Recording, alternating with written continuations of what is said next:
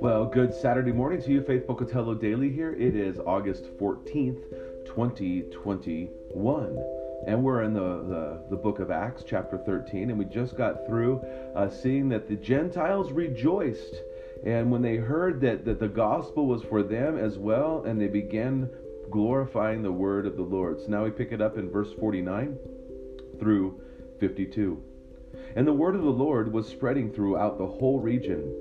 But the Jews incited the devout women of high standing and the leading men of the city, stirred up persecution against Paul and Barnabas, and drove them out of their district.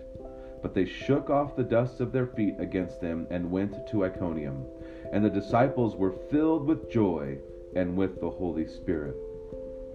So God is moving. The word of the Lord is increasing. People are responding. They're being saved. They're receiving the free gift of salvation, and it makes people upset. We live in a world that upsets people.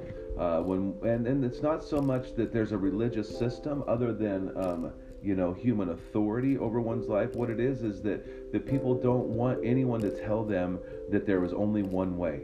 They don't want anyone to tell them that their ideas are wrong. But they are. If they're not from the Bible, if they're not from God's Word, if it's not pointing to Jesus, the ideas are wrong. You see, Jesus is the Word.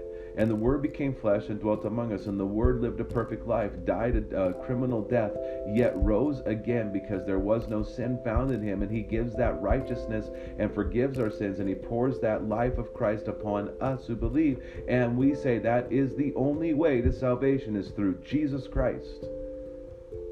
And people don't like that. I would even say that we don't like it sometimes. We want to feel like we've accomplished something. But listen, it's great and it's wonderful and it's freeing when you realize Jesus has done it all for you.